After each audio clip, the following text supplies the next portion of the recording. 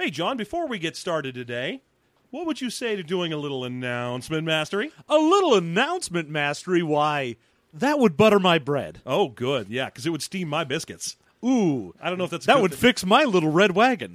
Wait, isn't that bad?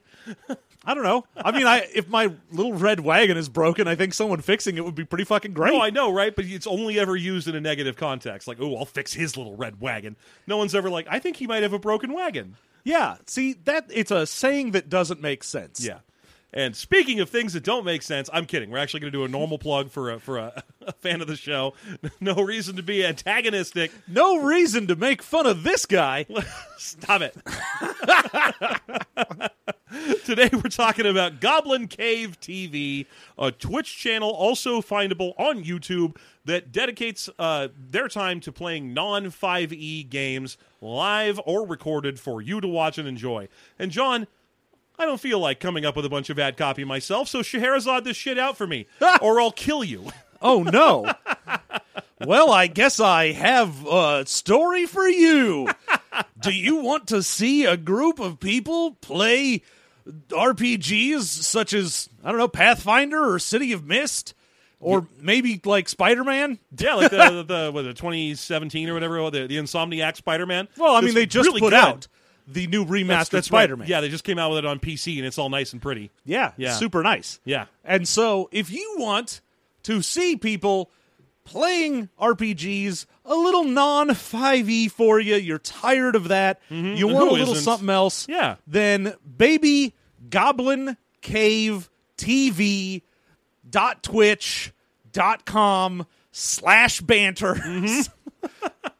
Honestly, I just found it by Googling it, and so can you. Goblin Cave TV. Yeah, I mean, you might come up with their YouTube, their Twitter. Thing is, if you Google Goblin Cave TV, you'll find all of the stuff for them. You'll find all the information you need to go be like, huh, they're doing some weird circus thing. I like circus stuff. Yeah. That sounds like fun. So go check them out. I give you a bit.ly link, but you're not going to write any of this down. It's system mastery. No one takes notes. No one is ever listening to a podcast and is like, fuck, where's my pen and pencil? Yeah. I must write down. But if I say goblincave.tv. Or just Goblin Cave TV. Or a bunch of just times. goblincavetv.twitch.tv.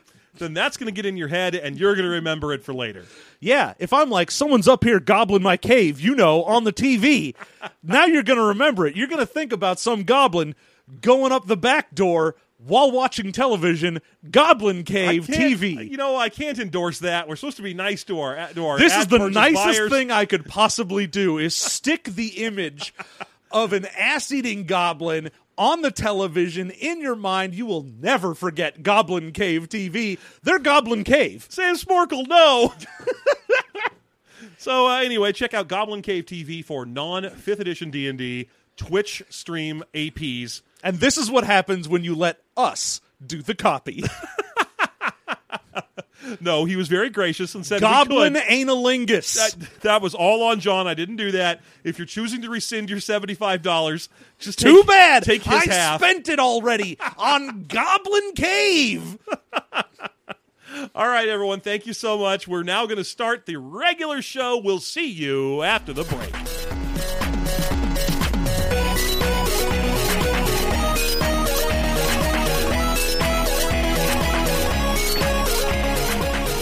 Hello, and welcome to System Mastery, the podcast where we beat a dead horse 1d6 damage at a time. Today we're dealing with plagues, natural disasters, roving psychos, and a psychic maelstrom that constantly presses at the outside of our perception. And the only hope is for humanity to come together in a desperate struggle for survival.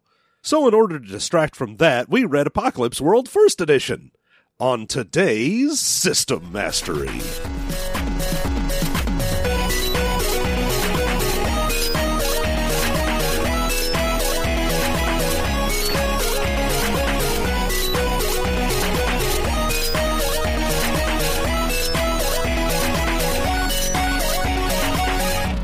Hello everyone, welcome to System Mastery. That's right. It's me, your host, John, and with me, not with me, but, we have COVID, so over there, where he lives, is Jeff. Hey, everybody. And because of COVID and our inability to, do stuff, we have special guest, James! Hello, heroes. TVs. Yeah, TVs. They might confuse me with another James that frequently appears on your programs. I just My thought, middle name is James. these two boys having COVID, if there's a chance that one of them dies, I gotta be there for it. Gotta be there to hear it. I need to get that death rattle. There's a chance that you might not post that episode, so, as a loyal fan.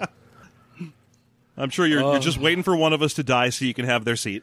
Oh, yes, that's right. That's what I want. I want the job where I have to read an entire goddamn old role-playing book every 2 weeks. Oh, you listen to the show. You clearly know I don't. And indeed you have not. Yeah, this time I had COVID way worse than John did. And so I have not read a page. I'm not even sure what the game we're reviewing is. I'm mostly here for color commentary. So we read, at James' behest, Apocalypse World First Edition. This is honestly one of the biggest name RPGs that we really haven't done anything with. First Ed came out in 2010, so we got another edition. It's fine that we do it on the show. Everything's okay. It's a landmark role-playing system that has spawned hundreds of other games, so I think they probably won't take too much of a hit from this. Have we talked about more than one other PBTA? We've done at least one. Yeah, that one that was like Kingdom Hearts Kingdom inspired, Hearts and I one, can't think of another one. Yeah. No, because we haven't actually done episodes on any of the things. Like, we've considered doing the first edition Monster Hearts and a whole bunch of other stuff. We've, of course, done one shot of Masks.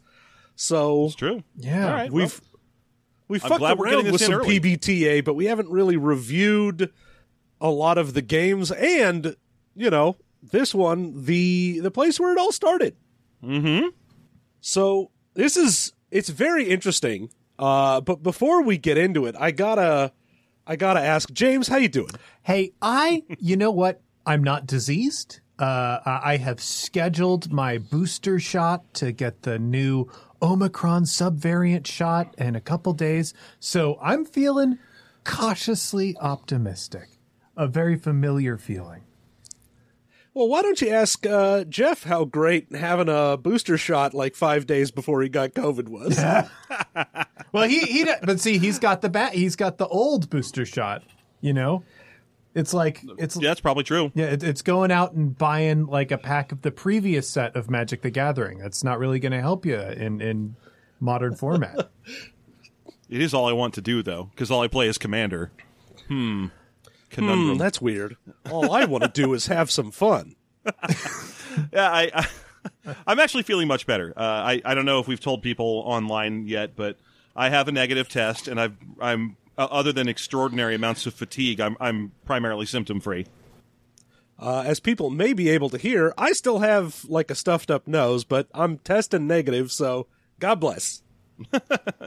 Yeah, if I had to report one thing about COVID, beyond the untold horrors of the death it has caused over the past 3 years, it's that it creates a stuffed up nose that Afrin cannot touch. It is an untouchable nose. It is. You can pour Afrin down your nose as much as you want, and it'll just come right in untouched into your mouth and do nothing. Just get that neti pot of Afrin going, no problem. Yeah. So anyway, it's good to be back, and I can't wait to actually have read one of these books. Yeah, eventually. That future, you should read this book for the next one. Just be one behind from now on. Yeah, the rest of our career, I'll be one behind. It's a great idea. We'll just start every episode from now on with a small retrospective on what we did from Jeff. Last time on System Mastery. Okay, so 2010, Powered by the Apocalypse comes out. If you have not seen any PBTA game stuff, Apocalypse World is Well, I mean, it really filled a niche that the OGL left of use our game to make whatever. So instead of a flood of D20 nonsense, we have a flood of PBTA nonsense. And I feel like it's interesting when you look at this, because you can definitely tell that this... It was like, oh, people really want to make a game, but by God, we have had enough D&D, and this being very much not D&D, I feel, worked so well in its favor. Yeah. Yeah, and also I think just when we look at Apocalypse World, like, it is easy to start with in terms of design, because the mechanics are not there aren't like a bunch of complicated, like, layered things that can, like, break when you put them against each other. Like, each move is its own isolated bit of design. So if you become familiar with the format to write a move, and the very book that you are reading, like, provides you the tools that you need to make your own custom moves, then you basically have everything you need to go nuts and make your own, version of the game. Well, yeah, given that the game only has 5 stats, each of them are going to have a -3 to a +3, though honestly, I don't think you have to, like, work to get to a -3. Like, you got to try to get there. Yeah. A -2 is more than enough in Apocalypse World. Yeah. And then the fact that it's 2d6 based as far as rolling, you generally, if you've never played PBTA, the general idea is on a 6 or less when you roll, plus whatever stat you're using, then you've missed. A 7 through 9 is a sort of okay success, and then a 10 plus is a solid success. Yeah, I think what most systems would call a success, you really need to be rolling the best result to get in Powered by the Apocalypse. One of the interesting things about the whole, like, design node of it is when people who are not the bakers introduce the idea of Apocalypse World and its mechanics, generally speaking, they start with, oh yeah, the core of Powered by the Apocalypse is the mixed success. It's, succeeding, but other interesting things happening at the same time. I was really struck by how disinterested this book was in that mechanical innovation. Baker really, really goes on to explain a lot of other things about the system, but kind of, like, just drops that and, like, this is self-evident. I don't need to explain this. Moving on to all my other ideas about vomiting forth Apocalypto. Yeah, the 7 through 9 almost success is an interesting thing, especially because in this game, there are certain moves and rolls that you'll do where 7 and 9, like, in a lot of other games, they'll make it like, oh, this is success with a cost, or this is, you can only choose partial success. There are still things in Apocalypse World where a 7 through 9 is like, no, this is fine. Yeah. It's not as good as a 10 plus, but you still do fine. Yeah. You'll have a nice meal. And like, that's one of the things that I feel is lost in a lot of derivative Powered by the Apocalypse designs. I think people really latched on to the, like, success with a drawback being the result of, like, the mixed success thing, because there are plenty of PBTA games where I will roll, that 7 to 9 success and walk away with the feeling like, oh, I wish I hadn't rolled. This is worse than doing nothing. Yeah, that is, and you definitely see that in a few of the roles in here. Like, it's not like it's missing from this. It just feels like that's less of a, like, design goal. Like you're saying, like, this isn't, oh yes, I wanted to make 7 to 9 be, you kind of get what you want, but I'm going to stick it to you anyway. Mm-hmm. And the fact that that shows up in a lot of other PBTA games, like you said, it just makes me look at things and go, God, unless I've got like a +3 to this, I do not even want to try. Because you're like, oh, 7 to 9. You succeed in doing a thing, but Satan rips your dick off. And you're like, oh, cool. But cool, a cool, dog bites you in the dick. Cool. That's trademark. You owe me $1. It's okay. System Mastery will cover the licensing fees. I can't imagine it. It's trademark, but this is System Mastery. It's got to be the one place where it's okay to say it, right? Yeah, only I can say it, though. Oh, but I say it all the time. Yeah, but not on air. He's been taking money out of your paycheck. Fleecing me. I'm constantly saying it off air, but that's just because dogs are constantly biting my dick. It's true. It's fair use.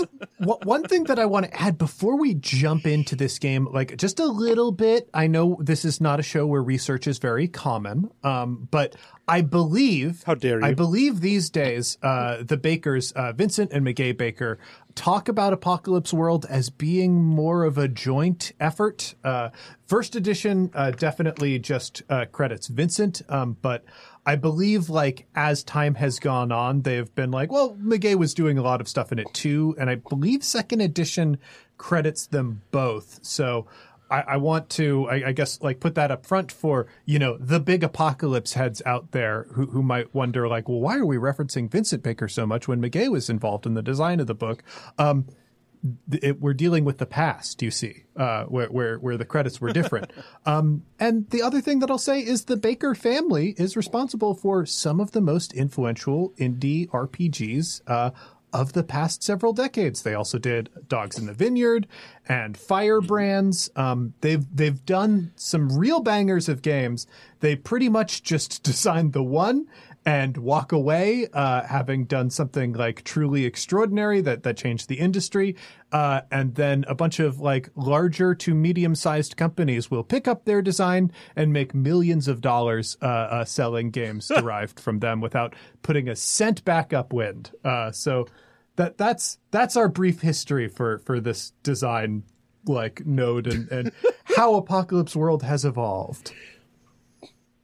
Good. Man, great. I'm now looking at Vince Baker's like output list, and there are some stuff on here that I have to know more about. Yeah. Kill Puppies for Satan, Cockroach Souffle, the cheap and cheesy fantasy game. I gotta find out what these are. Kill Puppies for Satan, like also kind of a landmark indie game, and I believe one that they're not the most proud of in retrospect, but it was fun. Shit happens. Yeah. If I was picking something here that I'm assuming they're ashamed of, it'd be the Seclusium of Orphone of the Three Visions, because it's a Lamentations of the Flame Princess thing. Probably. Woof. I'm surprised I even had to say that was Lamentation of the Flame Princess. When you write stuff with those kind of titles... All right. So, getting into the game... Yeah. As I mentioned, you have 5 stats, which are cool, which is your ability to, be cool under pressure. Hard, which is, how much of a badass you are. Hot, which is how hot you are. Just big, sexy slab of apocalypse meat. Mm-hmm. Sharp, which is how smart and quick-witted you are. And weird, which is, how weird you are. Yeah. All of the various playbooks in here, which are what PBTA games call classes, give you a choice of a set of stats. So instead of being like point by or like, rolling or doing anything like that, you get a choice of 4 different stat setups, and usually every playbook will have one of them that is their main stat, which will be a +2 no matter what, and then it'll kind of futz around with the other stats. Yeah, it sort of like lets you decide what is important to you. Yeah, now, some will let you be like, there will be at least one loadout where if you're like, I want to be weird, even though that's not one of my main stats. It'll, there's at least one setup where I'll get at least a +1 to it. Sometimes they're like, no, if you're whatever, you are not allowed to be like more than a 0 in hot or something. So all just sort of depends on what you're playing and what the sets they give you to choose from are. Yeah. Yeah. Yeah. Yeah. See? Man, Can, Secret of the Ooze in here. since we're doing voices, I want to talk about how this book is written with a voice that is, I will describe as extremely pervasive throughout the book. There are sections like the first time this book introduces all of its character classes, which, another thing that I have about this book is they introduce the character playbooks at least 3 times throughout the book. The first time they do it, it is entirely within the character voice of the narrator of the book, to the point where some of them I literally did not understand what the class was supposed to be because it was so deeply in character. I'm reading them right now because I had to get ready for the bonus content, and I'm sitting here staring at the opening paragraph for the angel, and the last sentence is like, okay, fine, you're the healer. But the up until the beginning of that, it's just a bunch of insults to everybody but you. Yes. What is this, Vampire the Masquerade insulting everyone that isn't me? What the fuck? You like the gods? The gods are gone. Your friends? They're all fuckers. Your mother? She sucks ass. And I'm like, okay, but what does this class do? What is this playbook for? and especially when you get to some of the playbooks that are a little bit higher concept, it's just no, I really, really wish that you were just explaining to me what this is supposed to be instead of maintaining the voice of this book. And to the book's credit, it's not all the time that I wish it would turn off the voice, but it is most of the time. Basically, it just needs a little. All these descriptions are in italics. It just needs a little unitalicized at the section at the bottom that just says, oh, by the way, this class is the getaway driver or something obvious, so you can kind of just move through it. The thing is, it introduces every playbook 3 times. The first time, it's just the in-universe, in-character text. Then it introduces it again, includes that entire in-universe text again, and then gives you the full breakdown of all right, what are your powers? What are your stats? What can you do? What are you? And then it introduces it again in the GM section, now with notes for why certain powers are the way they are, and includes, again, everything that was already included. So it just prints that same section of in-character text 3 times for no reason. Yeah, the thing that I was struck by when reading this is, man, this really could have used an editor. And not for the normal system mastery reasons that you want an RPG to have an editor, where there are, several page long run-on cocaine sentences. Instead, it's well, you are presenting in-world sort of thematic information, and you've got game information, you're tying it together, and it's just well, you probably only need to give that to people once. You probably don't need to do it 3 times. And it wasn't like there were even too many divisions of oh, I'm anticipating that only GMs are reading this section of the book, so I'm dividing it up so GMs will only have to start here or something like that. It was just a decision that only makes the book bigger. And I don't know, in 2010, especially when I have to imagine printing these books was not easy, why you would do that. It's especially weird for me for the beginning only in character section, because it's just a few pages of here's the name of a playbook, here's a whole in character text thing, and then immediately goes into, all right, well, now let's actually tell you how to play the game and what the actual playbooks are. And I'm you didn't need this. I could have just flipped 5 pages, gotten to the playbooks, and been okay. Yeah. Great. There it is. Yeah, it's just like it's a strange choice that like I struggle to see what they were going for at the time, and I'm certain an editor could have looked at this and gone, Vince, you can actually cut some of this down. We only need you to do this once. Yeah, it's interesting because there are even times in the book where they reprint stuff and they have like, oh, hey, we're reprinting this here in its entirety, even though we already printed it earlier, so you don't have to go flip back and look at it when we're talking about it. And part of me is like, I almost appreciate that. Yeah. I don't know. It makes me kind of want to look into whether or not the Baker family like runs a paper mill or something. And this is like a laundering project, like a make work thing. I just read the description for the chopper, which I swear I got way more information about what they are and what they do from the list of recommended names. The beginning is just like a whole thing about how the world has lots of scarcity, and then it ends with, so, Chopper, there you are. And I'm like, there you are what? Yeah, I guess you're just comfortable in scarcity? But no, they're the biker. Yep. You can tell when you look at the list of names, and it's like T-Bone and Dice, and you're like, oh, okay. They're bike guys. Got it. Oh, chopper is in like motorcycle, not like I've got a cleaver or something. Well, yeah, I mean, that's what I was like, they must be axe guys.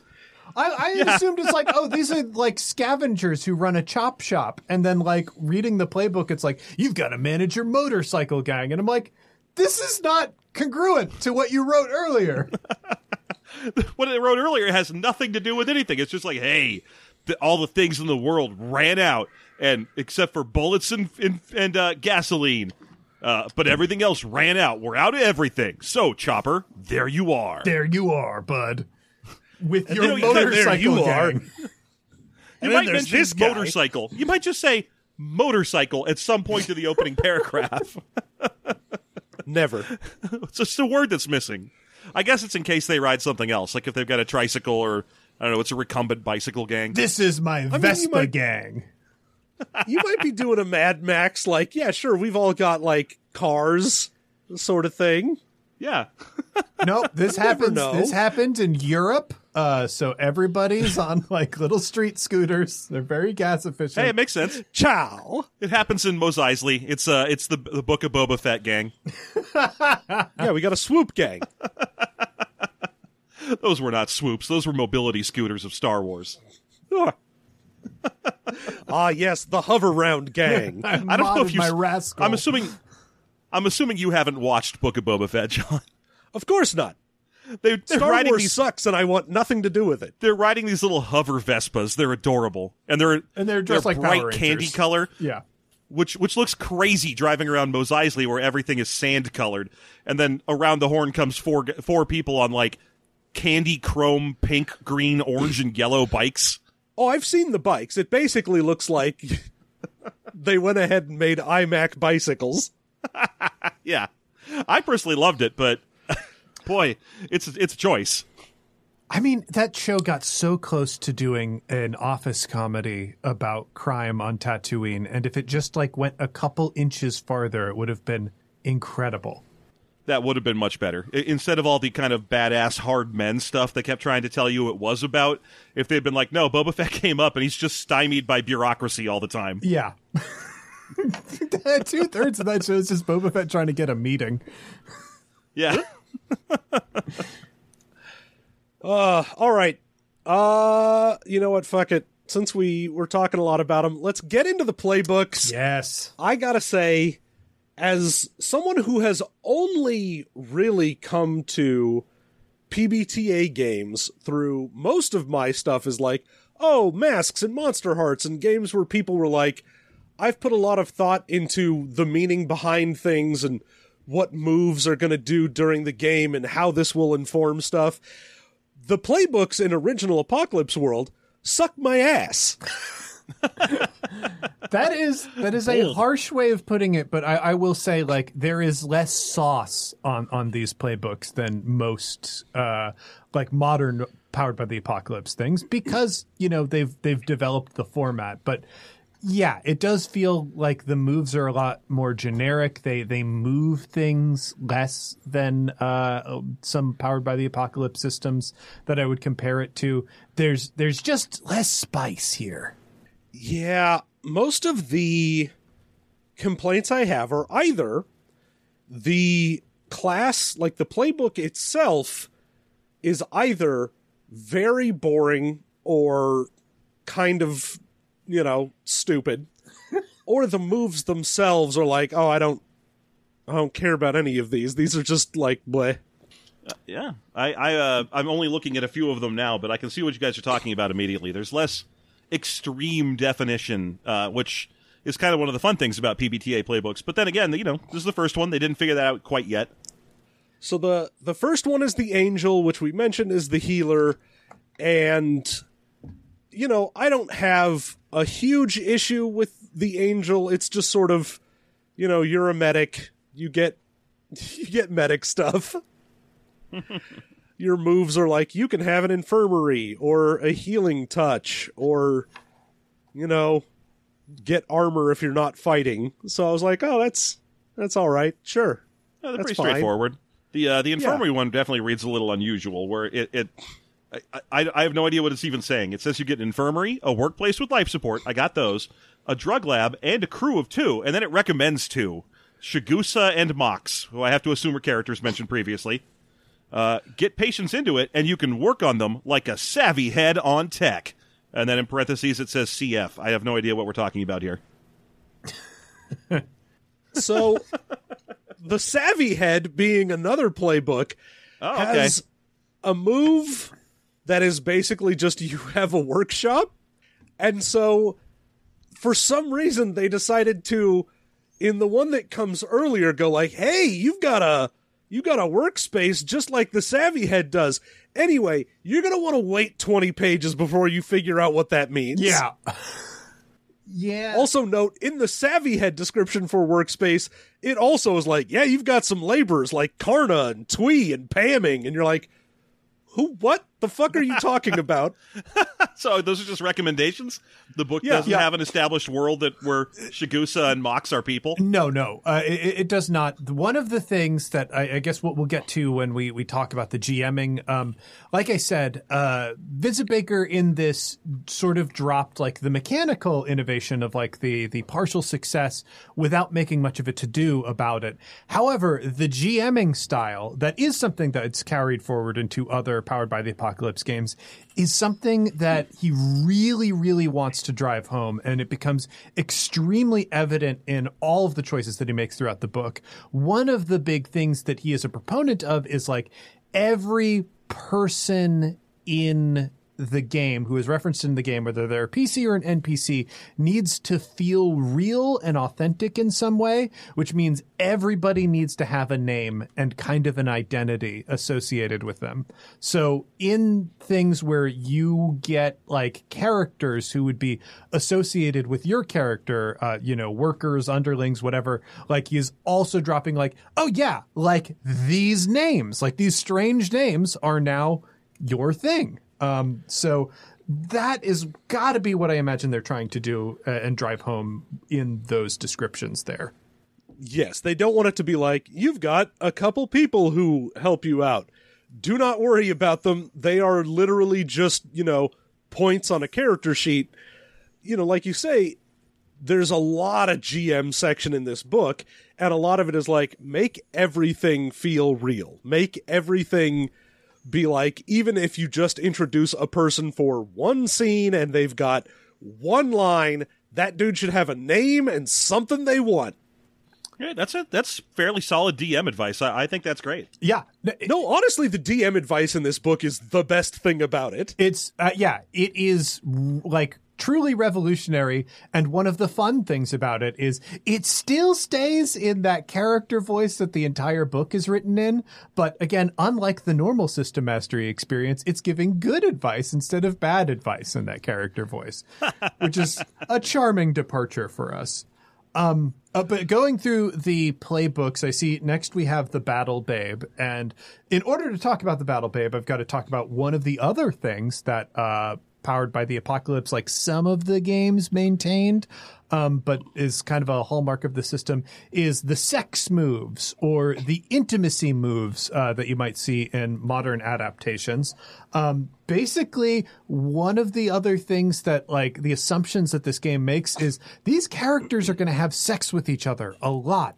And when they have sex, there are particular moves that, like, affect the mechanical things related to their relationship, and, like, lots of things can, you know, spiral around that. We recognize this a little bit from Masks and, like, the intimacy moves of, like, characters going off and doing things, or in Monster Hearts, where when characters have sex, like, they go and do wild stuff. That, of course, started here. And the Battle Babe, which is a playbook that is like, you are a really tough, really hot person. That's kind of the whole playbook. You're not the toughest person in the world, but you're super tough.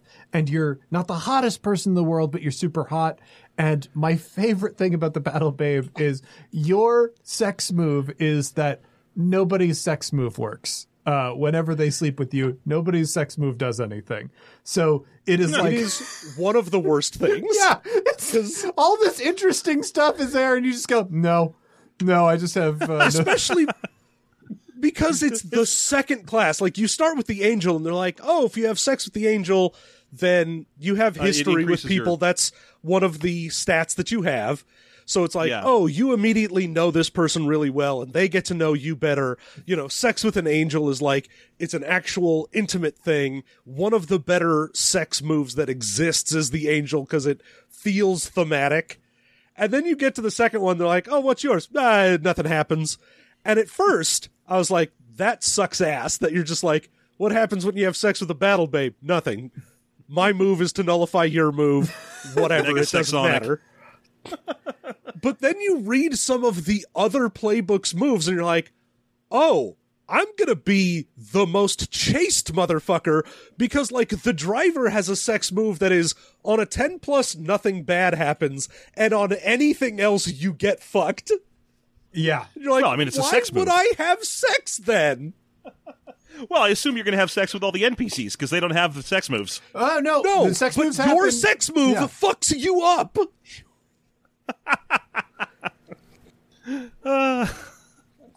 Yeah, the driver's sex move is, if you have sex with someone, you roll plus cool.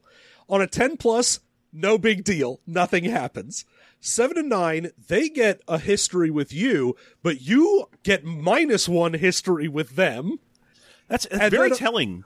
On a miss, you take a -1 ongoing until you prove it's not like they own you or anything. That's very telling of a design decision.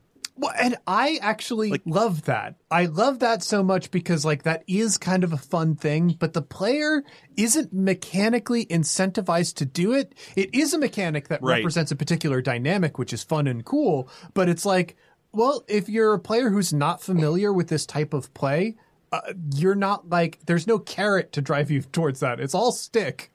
Oh, yeah. The second which would have to be. Ooh, I'm going to have sex with you. You're like, the fucking hell you are. But, like, if they were all carrots, then the game would be it would be a real problem, because you'd start every game, every new campaign, you'd be like, everyone fucks everyone else until we stop getting bonuses from it.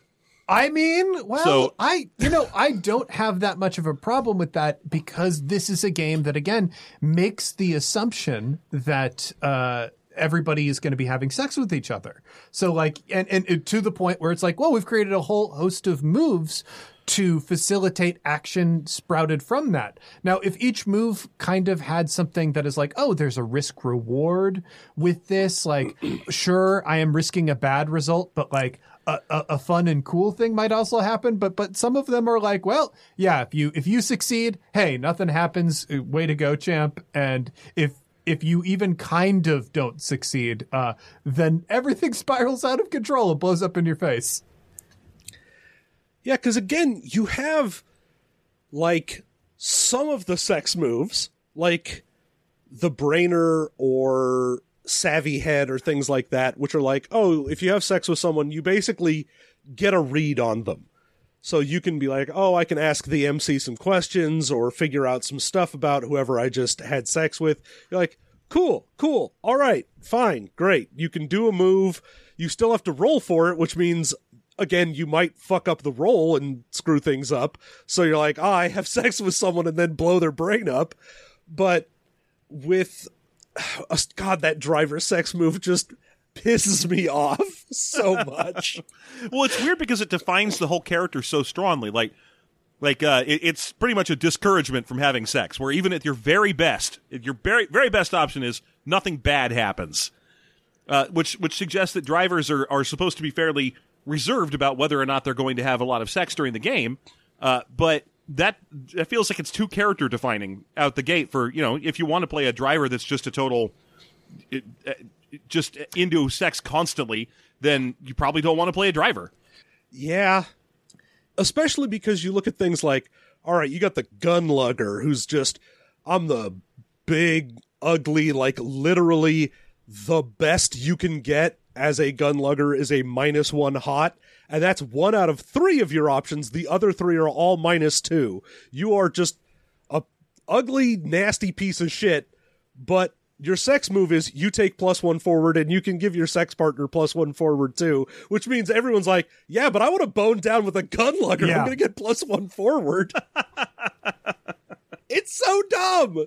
So let me ask you, I know this is probably going beyond our usual territory here, but how do you fix this? Because putting in a mechanic for what happens when 2 players have sex with each other has historically been really hard to do. Honestly, the Monster Hearts string...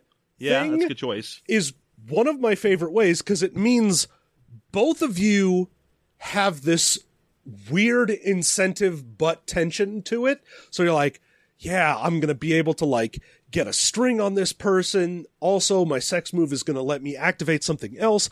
But if I do it, they're going to have something to hold over me and they get to do a thing. So there's this weird like cost-benefit analysis to having sex where you're like, I want to do it, but I also kind of don't want to. And as a game about, like, teenagers, that's kind of a great way to enforce that, like, teenage awkward sexuality of wanting to, but not really knowing what you're doing.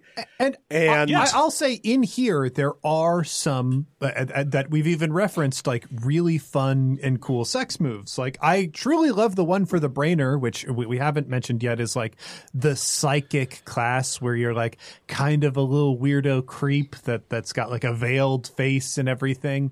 But like when you have sex with somebody, you get to ask questions about them. They learn things about you learn things about them. That is, when we say these characters have sex, there is like actually an increase in intimacy because they learn things about each other. And that kind of happens regardless of whether or not the characters communicate or not. Like that is a really juicy narrative thing and kind of what I would want out of sex moves. And what I'm interested to see how this is approached in the second edition of this game. Like I'd kind of want all of them to be like, oh, there's reasons that I would want to do this, but reasons that I should be kind of cautious around it, like ways that it could end up going really well and ways that it could blow up in my face, kind of like all the other moves in the game. Or like actual sex. That'd be smart. Yeah. Yeah. Yeah. No, the brainer one, because you specifically have to, well, you don't have to, but you get to do the deep brain scan move, which is a brainer move, and you get to do it whether or not you took it as one of your moves or not. And you get to, on a 10 plus, you get to ask 3 questions. 7 and 9, you get to ask 1. So you're like, oh, that's cool, have sex with a psychic, and they sort of get into your head a little bit. But as the psychic, you're like, yeah, but on a miss, I just inflict 1 harm on the person that I had sex with. Yeah. And especially for NPCs who basically die at 2 harm, you're like, ooh, if I fuck someone and get in their brain, I might fuck them to death. The other thing I really like, if I'm comparing this to Monster Hearts like we were just a moment ago, Monster Hearts is a little more nebulous about what defines sex. It's basically, it's a little open to interpretation of what constitutes when you would need to roll your sex move. I had always thought that was the case here as well. that mostly it just refers to any kind of night of intimacy or something. But no, this book straight up says, like, anytime your character has sex, then you do the following thing, which I get. But again, it feels like it kind of defines what the game expects from you more than it's just saying, like, when you have an intimate moment or something, which is what I was used to from things like Masks. Well, yeah, and like that's the innovated version of it, right? That is someone taking a look at this and going like, we can consider this more broadly and it's a very cool thing, but we don't need to marry ourselves to sex. But like in this game is really pushing for something that's quite different, especially like when you consider the indie designed landscape around 2010, like it does look different. There is a lot less explicit mention of intimacy and sexuality in role-playing games. So I can see why it drove so hard to, push people in that direction because, you can say a lot of things about this game, but this game is very clear about what it wants to be and how it wants people to approach it. Yeah, the whole, like, this is a game about, hard fighting, hard Scrabble people in the post-apocalypse and, everyone's just trying to find some sort of comfort. And I get the whole, like, I want to have sex moves. And I was like, all right, I understand that. I really wish they were better across the board. Like, not just that you got better bonuses, but just that they were better implemented across the board. Yeah, and I think that is really derivative of, again, the other thing that this book is really trying to drive home, the play to find out philosophy, where you as a player and, especially as the master of ceremonies, as this book calls it, GM, they are trying to push you in the direction of like, well, you're doing things to do them. You're not really doing things because they'd be mechanically advantageous or whatnot. And so like, yeah, a lot of the results of the things that you could do are overwhelmingly negative, but you're doing it because you want to do it, not because you were trying to succeed at something, which is interesting. And I think there are parts of the book where it's very successful in creating a mechanical foundation for that, and parts of the book where it's like, there could be more work here to actually make this idea come to life and really sail. Yeah. They have a mechanic that is the want mechanic of like, oh, if something goes wrong or you fuck up a roll or just, anything's going on with your town, there are things where they might get wants. So it's like, oh, the town has the want disease. They're diseased. They need medicine. So, your hand might be forced to be like, all right, you've got to go scavenge out getting some drugs or whatever. And so there's ways that the game can push you to be like, yeah, you might not like mechanically want to go do this because it would be a bad idea, but we're also mechanically making it so that you should go do that. Your character wants to go do that. So you should go do it. That's good. I like that. It's neat. Yeah. And it's weird because that want mechanic comes up the most in some of the playbooks I like the least, which is the pet class playbooks. Because the chopper gets a whole biker gang, and that is your only move. You're like, what do you get? You have a gang. What else? Fuck you. You have a gang. I gave you a gang already. You have the hard holder who's just like, I'm in charge of a city, like a settlement. And they're like, okay, cool. Are you going to go on adventures? I don't know. I'm like the mayor of town. Probably not. I run Bartertown. Figure it out. Well, you've already mentioned at least two others that get like a permanent station that they live around. Between the Angel being able to have and the Savvy Head both having like bases of operations. So it seems like you could potentially play this game as more like defense of the small apocalypse town you live in versus constantly wandering the wastes. I think that is generally the assumption that they make, is that everybody is kind of grounded and bound around a single location. because one of the assumptions that you're supposed to make is that everybody knows each other, whether or not they like each other. They know each other, and they're more or less on the same side, even assuming some tensions or whatnot. So, like, yeah, they give you these things that are grounded in one location because they're kind of assuming that you're going to be playing that way. You know, unless you're the Chopper and you're like, oh, I'm a biker gang and we're specifically mobile. I got the mobile tag for them so that they aren't, you know, confined to one area. And also, I'm the driver. The whole point of me is to drive around and go places. And then if you get those two and someone's like, and I'm a hard holder and I'm the mayor of this town, everyone's like, oh, God damn it. Well, I guess, is there anything stopping you from defining your town as like a bunch of RVs? So you can be like, yeah, my character is a doctor and owns a medical facility, but it's a trailer and it's being pulled by a truck. I mean, because it's powered by the apocalypse, not really, because, you know, it's pretty open. Yeah, it's pretty open. But I don't think there were any specific things like that for Hardholder. I guess to avoid people making complaints to us, I'll also say there is the Hocus, which is like you kind of have a cult. So that's another, yeah, you're the cult leader. A bunch of pets for you. It is the other pet class. It's one of the ones where I went like, God, if you run a game and you're like, all right, we got 3 players. We got the Chopper, the Hardholder, and the Hocus, and... oh, God, I'm going to need to have names for like 50 fucking people. Yeah, and names and personalities. You got to make it real. You got to make it real. You got to do it. The Hocus has 20 followers. The Hardholder has a whole goddamn town.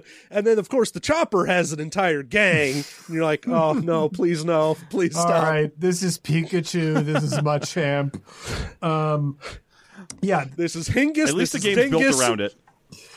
Yeah, I mean, at least the game's, like, built around it. Because one of the problems you run into sometimes with, like, D&D games in particular is you have that one player that, like, is just naturally a pet collector and just wants to have, every time they find a monster, like, I want to train it. At least this game, yeah, if you're supposed to have all those. So that's nice. Yeah. Yeah, it is creating room for them, and it is, like, representing a particular kind of thing. I do think it foists a lot of work onto the GM. And another thing that I've kind of found with, like, especially powered by the Apocalypse games that have a pet collecting element is because you are likely to fuck up rolls, your grip on the one thing that you can do is pretty tenuous, actually. Where, you know, a gunlugger or battle babe, like, yeah, they can get hurt or whatever, but, like, they're pretty much always going to be able to do the point of their class. Things can spiral out of control for the Hocus pretty quick, and it's like, well, your cult is gone, and you are a cult leader, so I guess that's that for you. I mean, the fucking Chopper's like, you've got a gang. Also... on a miss, they fucking overthrow you and you're gone. Yeah. You're like, I'm sorry, what? For a single move, but that's it. You're like, oh, well, you fucked up. You rolled bad, and now they decide that you suck, and now Vinny's in charge. God. We've got the operator, who is like, this one was the hardest. Gig economy, the playbook? Yeah, it was the hardest to understand. You're like a little bit a con person, but you're also just working 3 jobs. Yeah, it is 100% I'm on Fiverr, the playbook. Which was a kind of super fun. Not a thing that I think I've seen in a lot of post-apocalyptic fiction, so it was unexpected. But yeah, a fun idea. And then we've got the Skinner, the sexy sex haver that has sex, but it's a little creepy because this is the apocalypse. Well, yeah, the Skinner is the one who's like, ooh, I bring beauty to the world because I can dance or sing or paint or something. It's like, I'm the artist, but also mostly it's just that I'm sexy. Yeah. So there are 2 playbooks in this game that are primarily defined by how sexy you are. Pretty much. Yeah. It's okay. I'm sexy and social, or I'm sexy and violent. Yeah. Because I just finished reading The Battle Babe a second ago, and wow. I honestly kind of love the Battle Babe. I can't help but think of the Resident Evil movies. It is kind of perfectly encapsulating what that is for Alice. So, yeah. Oh, yeah. I mean, for me, I love the Battle Babe because it is not gender locked. You can be a dude Battle Babe. Mm-hmm. That is completely true. And 2, one of their moves is just, if you're naked or nearly naked, you have 2 armor. And I'm like, fuck yeah, I want to make a dude with a huge gun, Porky Pig in it for 2 armor at all times. Please, everyone just knows hanging brain for 2 armor. I gotta do it. The Apocalypse works on Burning Man rules, and if you're out there shirt cocking, people are going to get real mad at you. Yeah, well, they can be mad at me. I've got a gun. You've got. Yeah. I was what I meant by WoW when I was talking about the Battle Babe was the description of them is written entirely from the perspective of why other people shouldn't mess with them. Yes. So all it is like, hey, if you see a Battle Babe, you should walk away, but you can't. They're so sexy. And when you fall in love with them, it's like a zillion volts and your wings burn off. And you're like, well, okay, but what do they do? Like, do you want me to associate that with, like, I don't know, Molly or Sally Shears from Neuromancer or something, where, like, sexy, dangerous Razor Girl assassin, or is it just literally that they're so hot that you die? Yes. Kind of want to talk about the other overwhelming mechanic in this that I actually did not associate with Powered by the Apocalypse, which is clocks. This, as far as I can tell, is where the clock mechanic originates. Yeah, honestly, going through this, one, I did not realize that sex moves were in the base game Powered by the Apocalypse thing. And I also didn't realize that they had countdown clocks as a main thing. I was like, oh shit, look at you, Blades in the Dark, stealing shit from here. All right. Yeah. Now, this might be a factor of both Vincent and John Harper were like active on the Forge forum, and that clocks might be something that spawned out of there. But as the Forge forum is something that had a community that was so toxic it burned itself down and is completely permanently deleted forever, there's no way of knowing unless you were one of the people who was there. So as far as I can tell, this is where clocks live. Yeah. It's you've got your harm clock as a player, so as you get more harm done on your clock, the later sections of the clock get like smaller slices to get more granular, but the first ones are like big old chunks out of it. And the first 2 harm you can take, you can just sort of heal yourself. After that, you got to get healed. And if you get to midnight, then you are out, but you can be revived. If you go past that harm-wise, you are full dead. Yeah. And gosh, this game had a lot of recommendations on how to use these countdown clocks. Like dividing up, like during different sections, maybe introduce this role here. Like one of my favorites was like they were talking about a plague and how like a community can be facing a plague, and like the first few sections are like you're trying to stave off having an outbreak, and then like the final quarter is like really segmented and you're like trying to prevent that outbreak from progressing. And then they provided an example of a clock that's like, okay, well, let's say you're infected at these stages, you're trying to roll out of it to do this, and if you get to your last few segments, like you have these options.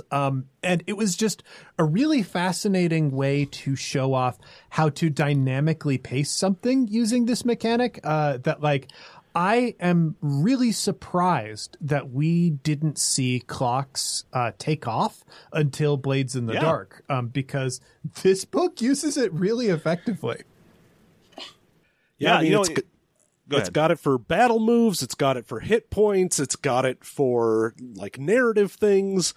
And I think the big thing though is it doesn't really push the clock as a huge thing. Like it feels like here's this innovative thing we've done, but it doesn't seem to like really push the idea that this is a thing you are going to be using for everything, because it only comes up for like, oh, this is hit points, and here are some optional ways you can use the clock for stuff. instead of it being like the main thing like in Blades in the Dark. This game is so blasé about a lot of its mechanical innovations. Like, because it's kind of blasé about sex moves too. Definitely like an underwhelming like a feature for the partial success. But what it really cares about is moves. It really, really wants people to understand moves and takes the time to explain moves and how they work multiple times from multiple different angles throughout the book. Yeah, one of the weird things for me in PBTA, and which is a thing in this book, but I feel like helps describe a little better, is especially the GM moves, where I'm like, I don't know why you're calling this a move. This is basically me just moving the narrative forward. But they're like, yeah, you can do a move where you like do harm to someone or make things worse or an explosion happens or whatever. I'm like, that's not really a move. That's just me saying you did a thing and fucked up and now there's a tire fire. Yeah, well, I mean, but that has always been the thing about the GM side of Powered by the Apocalypse stuff is like it is trying to provide a bulleted list of options of how to move the plot forward, because it's like, okay, the player misses. And if you are, I guess, a GM who really has no idea what to do, you can consult your GM moves and go, okay, I just have to do one of these things in response. Like, it's a neat way to teach the style of GMing that Powered by the Apocalypse wants you to use.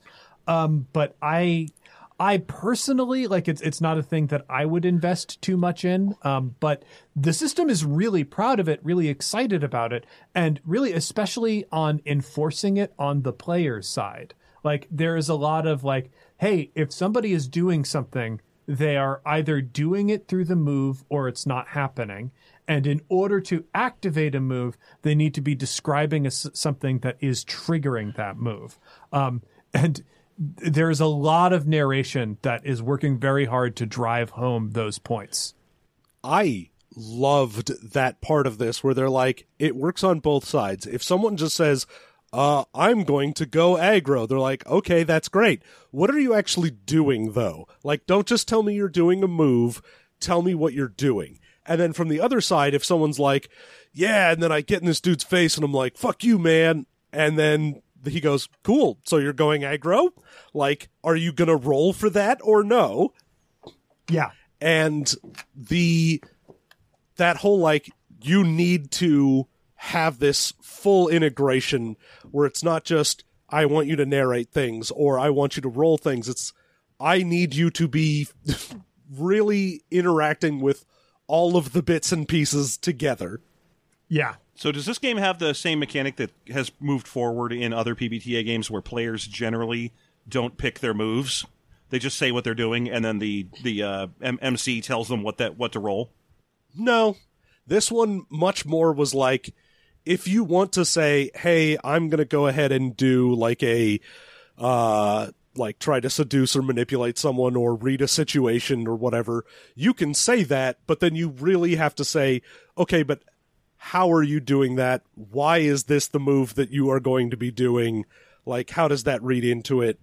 So there is a little bit more of like, I do like that for players who are like, oh, I came to this from, D&D or something super crunchy, where I just say like, all right, well, I'm going to do a power swing. And you're like, okay, cool. What does a power swing look like? Yeah. So you can get into this where it's like, I'd like to, I don't know, go aggro. They're like, all right, what does that look like? How do you make them be afraid of you or do what you want?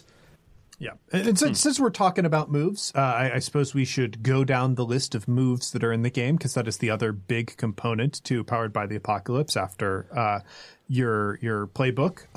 We've got Act Under Fire, which is, doing something in a dangerous situation where you're likely to get hurt. Mostly a thing that the like MC will force on you. They're like, oh, you wanted to do a move? Well, you're currently like your car is spinning out or someone is literally shooting at you, so roll to do it under fire to see if you actually can. Then we've got Go Aggro, which is kind of like acting aggressively in social situations. Like, you're not fighting so much, but you are getting a little physical and being kind of a dick. And I absolutely love that there is a move for this. Yeah, it is the way to be like, oh, I want someone to, like, back off or do what I tell them or tell me something. It's like what would normally just be an intimidate roll somewhere else is now go aggro, but it lets you have a selection of weird things you can do. Well, it's like more than that too, because like if you were to describe your character like shoulder checking someone as you walk through a threshold, that's technically a trigger for go aggro, which I love. It's just like, hey, if you're going to be a weird dick about things, we've got to move for that. And wild shit can happen as a result. There is seize by force, which is exactly what it sounds like. It's grabbing something through force, taking control of like an object or person or whatever. There's acting with violence, which is, attacking someone. There is seduce or manipulate, which is again exactly what it sounds like, trying to manipulate somebody or be sexy with them. There's read a sitch, which is read a situation. For those who aren't really up to date on slang in 2010, haven't watched their Kim Possible in long enough. Which, that I is... thought it was Sietch from Dune. Ah, yes. Examining a situation. There's read a person, which is a separate thing. So rather than, taking stock of an environment, it's looking at an individual. And... Open your brain to the world's psychic maelstrom. Yeah, I was going to ask about that. I've seen that in multiple playbooks, that there's all these options to open your brain to the world's psychic maelstrom. Do they go into greater detail about what the world's psychic maelstrom is? I have great news. No. They do not. In fact, there's a point in the book where it's like, hey, we've talked a lot about the world's psychic maelstrom. What do we mean by that? We don't know. You can figure that out. Fucking great. There's a point at least where in the GM section he's like, oh, in one of my games, the world psychic maelstrom was literally all about love.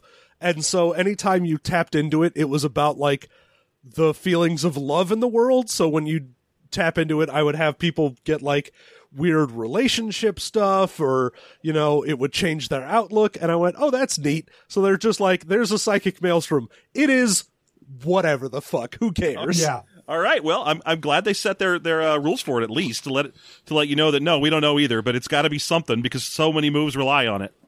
Yeah, which I think is a cool thing. I think that is a cool blank space, but it is wild how much it shows up without there being any real definition for it. Finally, help or interfere, I think, is the last one, which is the fact that there is an interfere with move that you can use on other players is such a dick thing. God, especially in this game where you can lose your entire character class from one roll. Because like the whole thing is in PBTA games, including this one, I'm sure, is only players roll moves. Mm-hmm. So when you choose to interfere someone else's roll, that is you're guaranteeing that's a PvP action. Yep. All right. It is so, and it's worse than helping, because if you help, they get +1. If you interfere, they get -2. But if you roll a 7 and 9, then you expose yourself to danger by doing it. So if you want to interfere with someone, you're like, yeah, but I might 7 and 9 and fuck myself in the process. I mean, I'm looking at it right now. Yeah, it says on a 7 through 9, you also expose yourself to fire, danger, retribution, or cost. And I gotta say, as a player, if you interfere with me, I don't care if you roll a 7 through 9. You just open yourself up to retribution. Yeah. It's funny to think that if you roll a 10, you just don't. It doesn't say what happens on a miss, which... Yeah. That seems to be common in here. Yes. Come on. That is a pretty common thing for Powered by the Apocalypse things, and it baffles me. I think the assumption is that the GM is supposed to make a GM move, which are listed in the GM section. Right. Yeah. We encountered that when we were reading the Kingdom Hearts inspired one as well, that it just constantly forgot to say what happens on a miss. But there was a DM move section. It was just very generic. It wasn't very interesting or thematic. Yeah. One of the interesting things with this is we hadn't mentioned yet, but I was just looking at it because of the session end. Everyone, when you are making a character and you go around the table, you have a history stat with people. HX! And your HX, history, extreme. Glad to learn what that means. So you get your Baja Blast history with people. And Your gamer fuel history. So it's one of the couple of ways that you can get experience is the better you know someone, you can get up to history +3 or history -3. If you ever drop down to -4 or +4, you reset to either the negative or the positive one, whichever direction you are, and then get experience. But history is basically what you're rolling if you are trying to do something, usually for a player. Like a lot of times you'll substitute history where if you were like, oh, I'm trying to go aggro on an NPC, I would roll hard, but you might use plus history with a player because you're like, oh, I know this person and I know how to be a dick to them in order to get them to do what I want.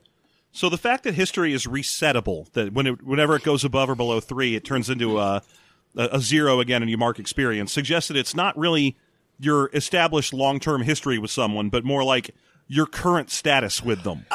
Yeah, kind of. Because when it does a reset, there is like a transformation in the relationship. So, it's like history through this particular mode of our relationship. Like, you might go from frenemies to bitter enemies or lovers or whatever on, a positive or negative reset.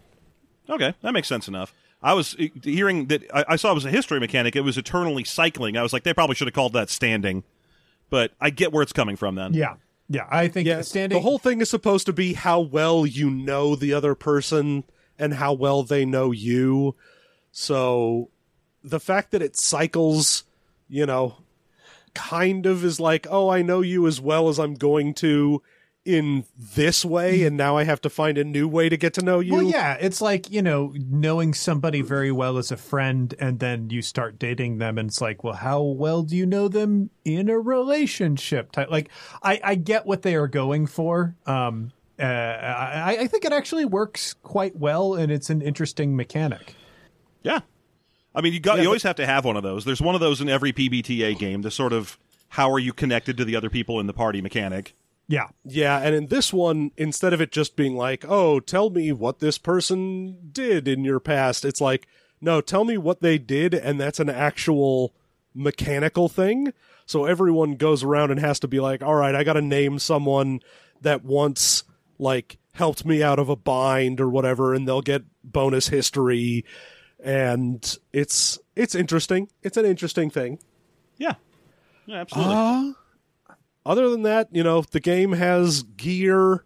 Normally it's just a set of, like, tags on a thing. So it'll be like, oh, this does 2 harm at close range and is loud and messy. And the money system in this is just barter. You have, like, oh, I've got 3 barter worth of shit. You can go ahead and define what that means if you want to, but mostly it's just like, oh, I can go trade some stuff. I've got stuff that is tradable. Yeah, I thought that was a neat mechanic, that there's a whole bunch of... I found it interesting that it seems like each playbook includes its own cost breakdown for what barter does for them.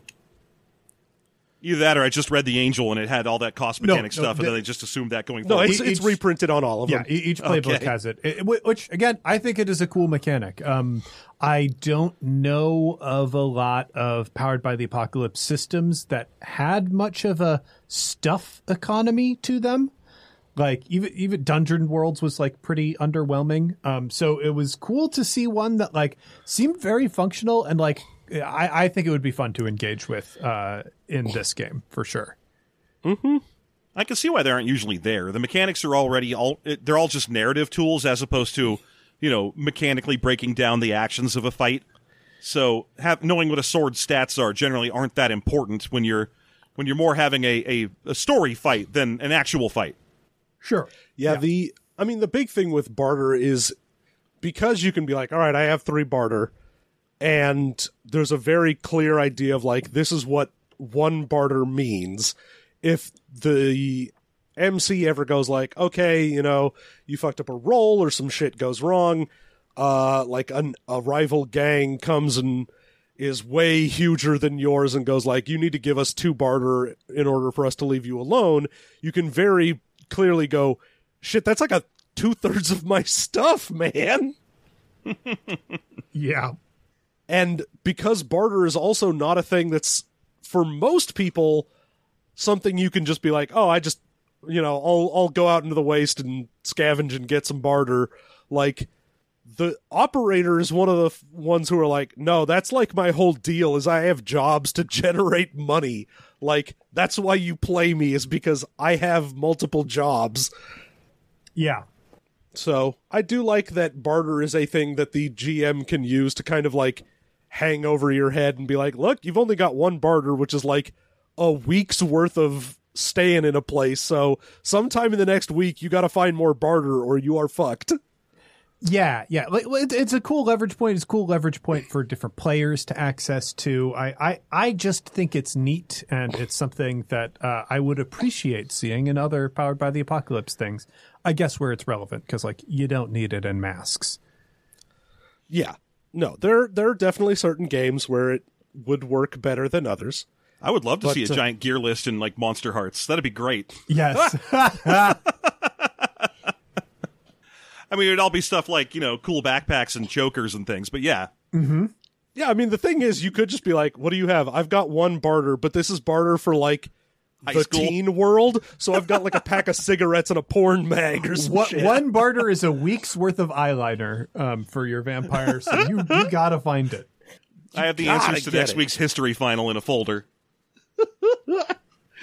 All right, so let's go ahead and move on to our leasts and mosts favorites for this game. Jeff, should I even ask you, since you haven't read this? Nope. No, I'm abstaining.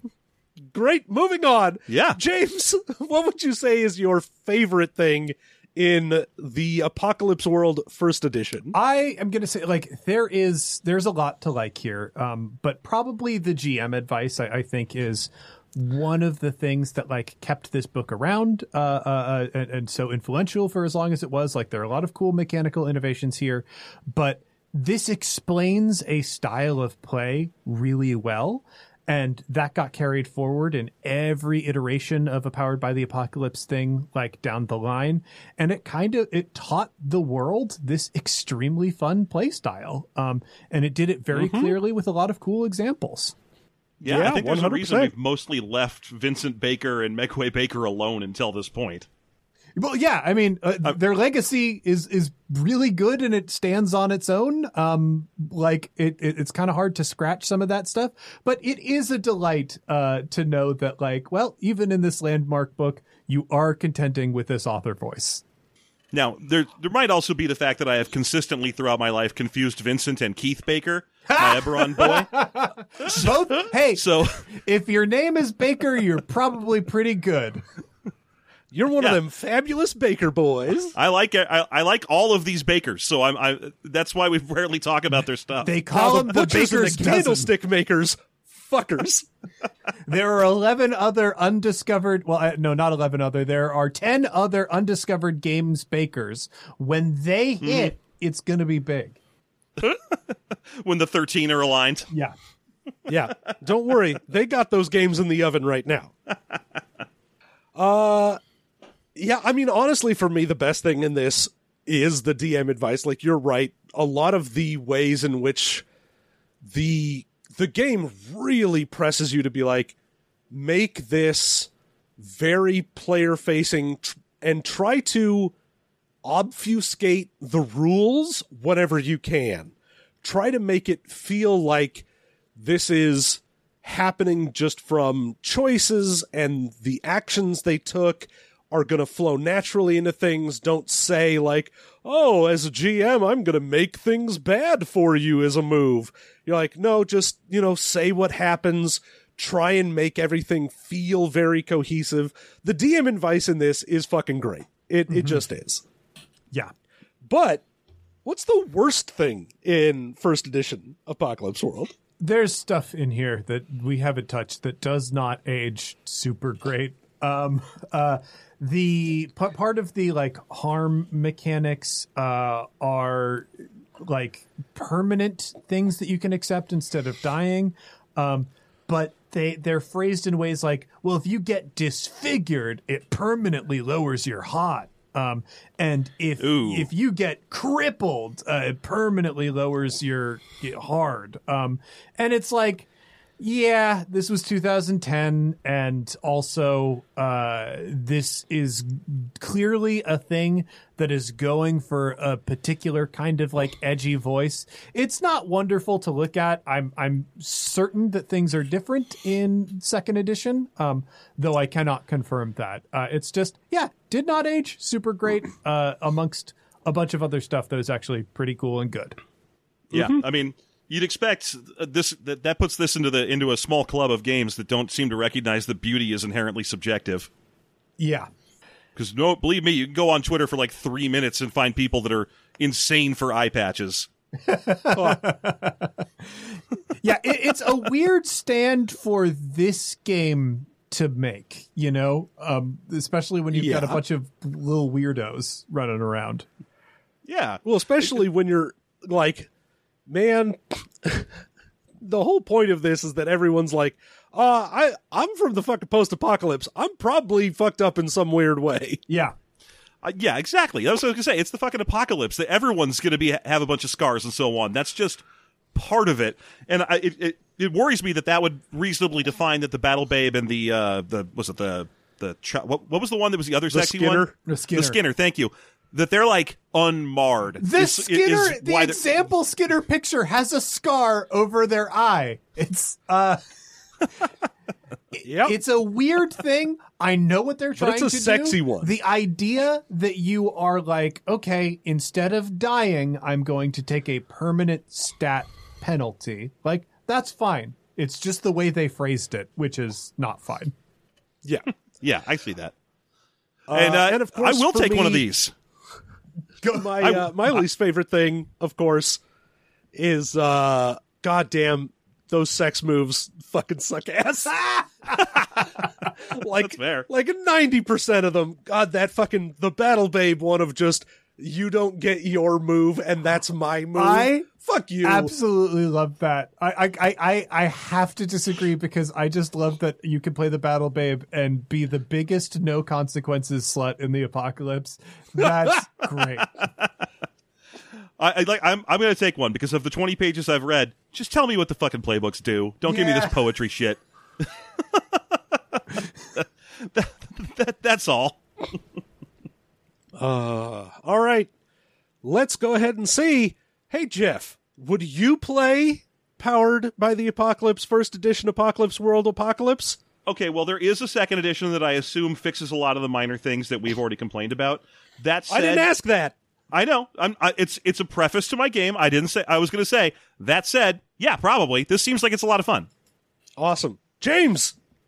Yeah, I'd play this. I would definitely want to play the second edition of this, but yes, I would even play the first edition for sure. I see you're afraid to yell at James.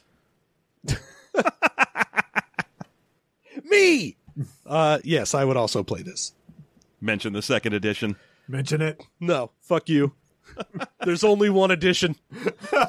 Oh, yeah, let's get some Edition War stuff around this. I'm getting into that APOC World Edition War, baby. Oh, God, I wonder if I could find that. I have to scour the internet. Oh, there's got to be some chode. Yeah. There's always some chode. Well, if you're scouring the internet, you're definitely going to find some chode. All right, there we go. Fuck yeah, thank you. James, for joining us. Is there anything you would like to plug before we get the fuck out of here? Hey, check out Campaign Skyjacks on your favorite podcast app for a cool actual play. And look at the shelves of your friendly local book or game stores for the Ultimate RPG Guide series.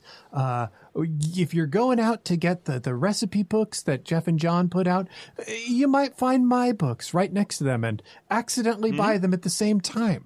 That would help me a lot. Heck, if you're looking at the if you're looking at the Ultimate RPG series, you might accidentally buy our book. Very true. Oops. Very true. You fucked up. Yeah, don't. They didn't give us royalties, no. Awesome. So check out some Skyjacks, check out some books, check out our books, check out our Patreon, patreon.com/System Mastery. We are going to go make some characters in Apocalypse World. Even Jeff is going to join us for that too. He's going to make a character even though he doesn't understand anything, which means it's going to be exactly like a normal episode. Dick. That's what happens when you let me be in charge. So head on over to patreon.com/System Mastery. It's the very bottom bargain basement $1 level. We make characters in the games we review. There's a ton of characters in there, a ton of goof 'em ups and fun ideas for things you can play. We are going to go do that. And of course, you can also get the other levels, which will give you our expounded universe bonus content where we go to Wikipedia and look stuff up, and our afterthought, and our TV mastery at the top tier at the $5 level, and also gives you a bunch of Discord privileges and other dumb nonsense, and it's great, and we love it. And then you can ask us questions, and we'll be like, I don't know. So join us, won't you? That's worth your money. I don't know.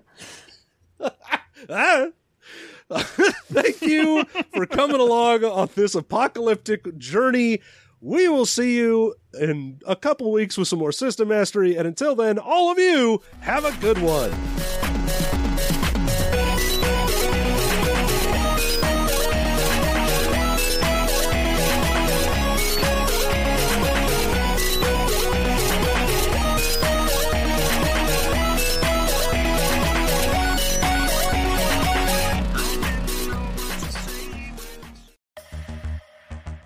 Are you curious about the ever-expanding world of tabletop role-playing games but could not possibly know how to learn about them all?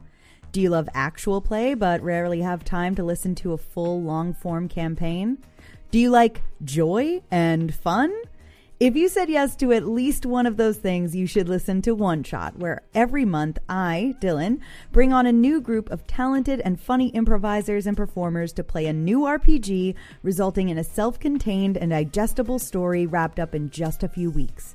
We've already featured over 160 games on the show so far, and there are new inventive games being made every single day. So be sure to stop by, find a series that sounds interesting to you, and give it a listen.